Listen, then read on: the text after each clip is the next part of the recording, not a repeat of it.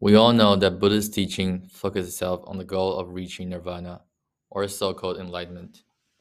However, as wonderful as the state of enlightenment and unbinding may seem, it remains an extremely vague concept to the ordinary mind. A universally agreeable path and parameters for the enlightened state is still absent despite thousand years of development, research, and teachings. Hence, my speculation arises. Has the true essence of enlightenment been lost in the turbine of false teachings? Without Buddha's spirituality, determination, and potentially having dust in our eyes, how are we supposed to distinguish the right teacher and the right dimension as he did in the Noble Search? Also, when we were taught by those who are enlightened, how can we really know if that person is enlightened or not? How can we really believe that they are enlightened unless we are them? This furthered the issue of trust in epistemology in Buddhism. According to the Ngca, the accurate approach to reality is through sensation, which is whatever that cannot be expressed through language. Is it possible that the teaching of the words resulting from logical reasoning and language process are all deceiving inferences that are destined to drive us further detour? Today, I have two guest speakers with me, and we will further question the trustworthiness and belief in Buddhist philosophy through the lenses of epistemology. As we previously mentioned, there are some different philosophical takes regarding skepticism, trustworthiness, and belief in the epistemology of Buddhism. First of all, the Buddha himself did not explicitly promote blind adherence or devotion to any doctrine of thought without critical thinking. In one attempt, the Buddha sought to solve this by seeking a middle ground between extreme skepticism and unwavering belief. The doctrine of thought in Buddhism is one that promotes personal identity, thought, and experience. However, in Pali, the term saddha means faith and refers to a sort of serene trust and commitment to enlightened individuals, the teaching of the Buddha, or concepts in Buddhism like karma and the possibility of achieving enlightenment.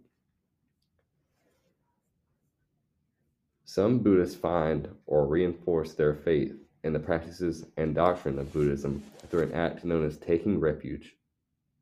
From an epistemological stance, this act seems to further convey that the teachings of the Buddha, specifically the Dharma, which is worshipped daily during refuge, seem to provide a guideline for what is and also what is not. The monastic codes further the sense of faith and belief, which derive from the original teachings of the Buddha. The codes set terms for what monks can and cannot do. As the Buddha puts it, the wrongdoings of Buddhist monks might hurt any chances of persuading non-believers or cause believers to turn away. At the same time, the monks are not supposed to adhere so closely to the notion of faith that their teachings become hypocritical and turn against the nature of self-enlightenment, which is promoted frequently in Buddhism. Another attempt to solve this issue is to take refuge and to lead a life with the Dharma at the core, and in doing so, follow the Buddhist path. By taking the Buddha's lead, you necessarily surrender some independent thought. However, you are not relinquished of all responsibility in terms of undergoing personal experiences, thoughts, and identity. Personally, I think it is difficult to justify some parts of the Buddhist philosophy when each philosopher has their own take on Buddhism.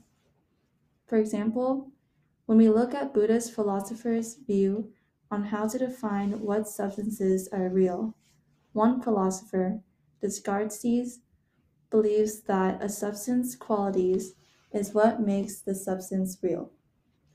For example, A cup is real because it is solid and it has the ability to hold things. Whereas Aristotle believes that causal power is what makes substances real. Looking at this through the lens of epistemology, which philosophers believe is justified? How do we justify their opinion? And who should we believe? Although it makes sense for each philosopher to have their own take, it is difficult to believe who is right, especially when these opinions all arise from Buddha's teachings thousands of years ago. And through time, those teachings will drastically change. This makes me question, should we continue to look at other Buddhist philosophers' views on Buddhism, or should we stick to looking at Buddha's original recorded teachings and then make our own interpretations off of what we read? Even if we only focus on Buddha's original teachings, what we read may be flawed simply due to the language barrier and how several words have different meanings. One may think that in order to really understand Buddhism, it is a good idea to read from several philosophers' perspectives on Buddha's teachings. However, each philosopher's perspectives can be so contradicting that it is difficult to pinpoint who is right.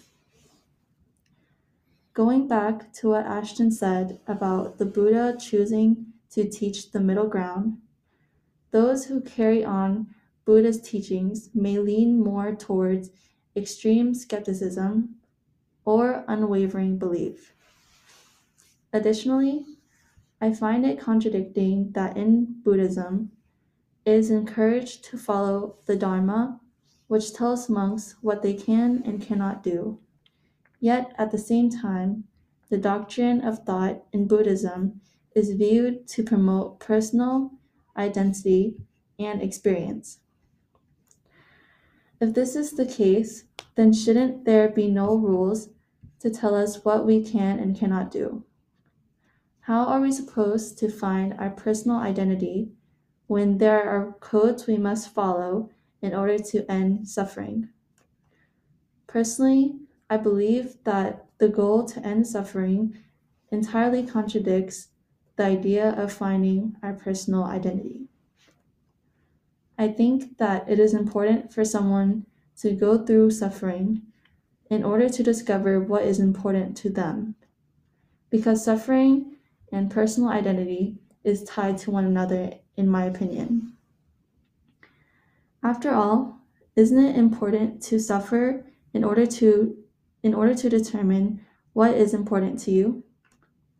I think in order to make this teaching more justified, there needs to be a more clear answer on how much freedom one can have to reach enlightenment while also finding their own identity. I agree with Ngoc in the sense that there are some inconsistencies in the epistemology of Buddhist teachings. I find it challenging to comprehend that the monks must undergo a process of self-discovery in order to bring an end to their suffering, while also following a set of guidelines specifically tailored to ensure the monks do not venture far off onto their own path. It seems to me that the Buddhist promotion of self-experience and discovery are contradicted in many of the rituals that are universal amongst devoted Buddhists or Buddhist monks.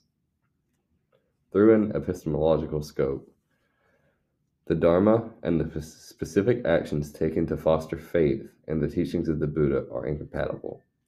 For example, the Sutta is a text in which the Buddha argues against following sacred authority, tradition, and means of verification. On the other hand, the Buddha teaches that we are supposed to abide by Four Noble Truths and follow the same Eightfold Path as others who are seeking the same sort of enlightenment.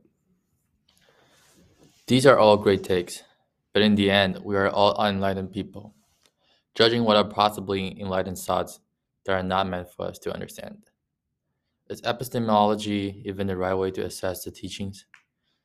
These are greater questions that we are not able to answer right now. Perhaps true enlightenment is one of those things that can only be understood through direct sensation, and we will not fully comprehend it until we have reached the enlightenment state ourselves.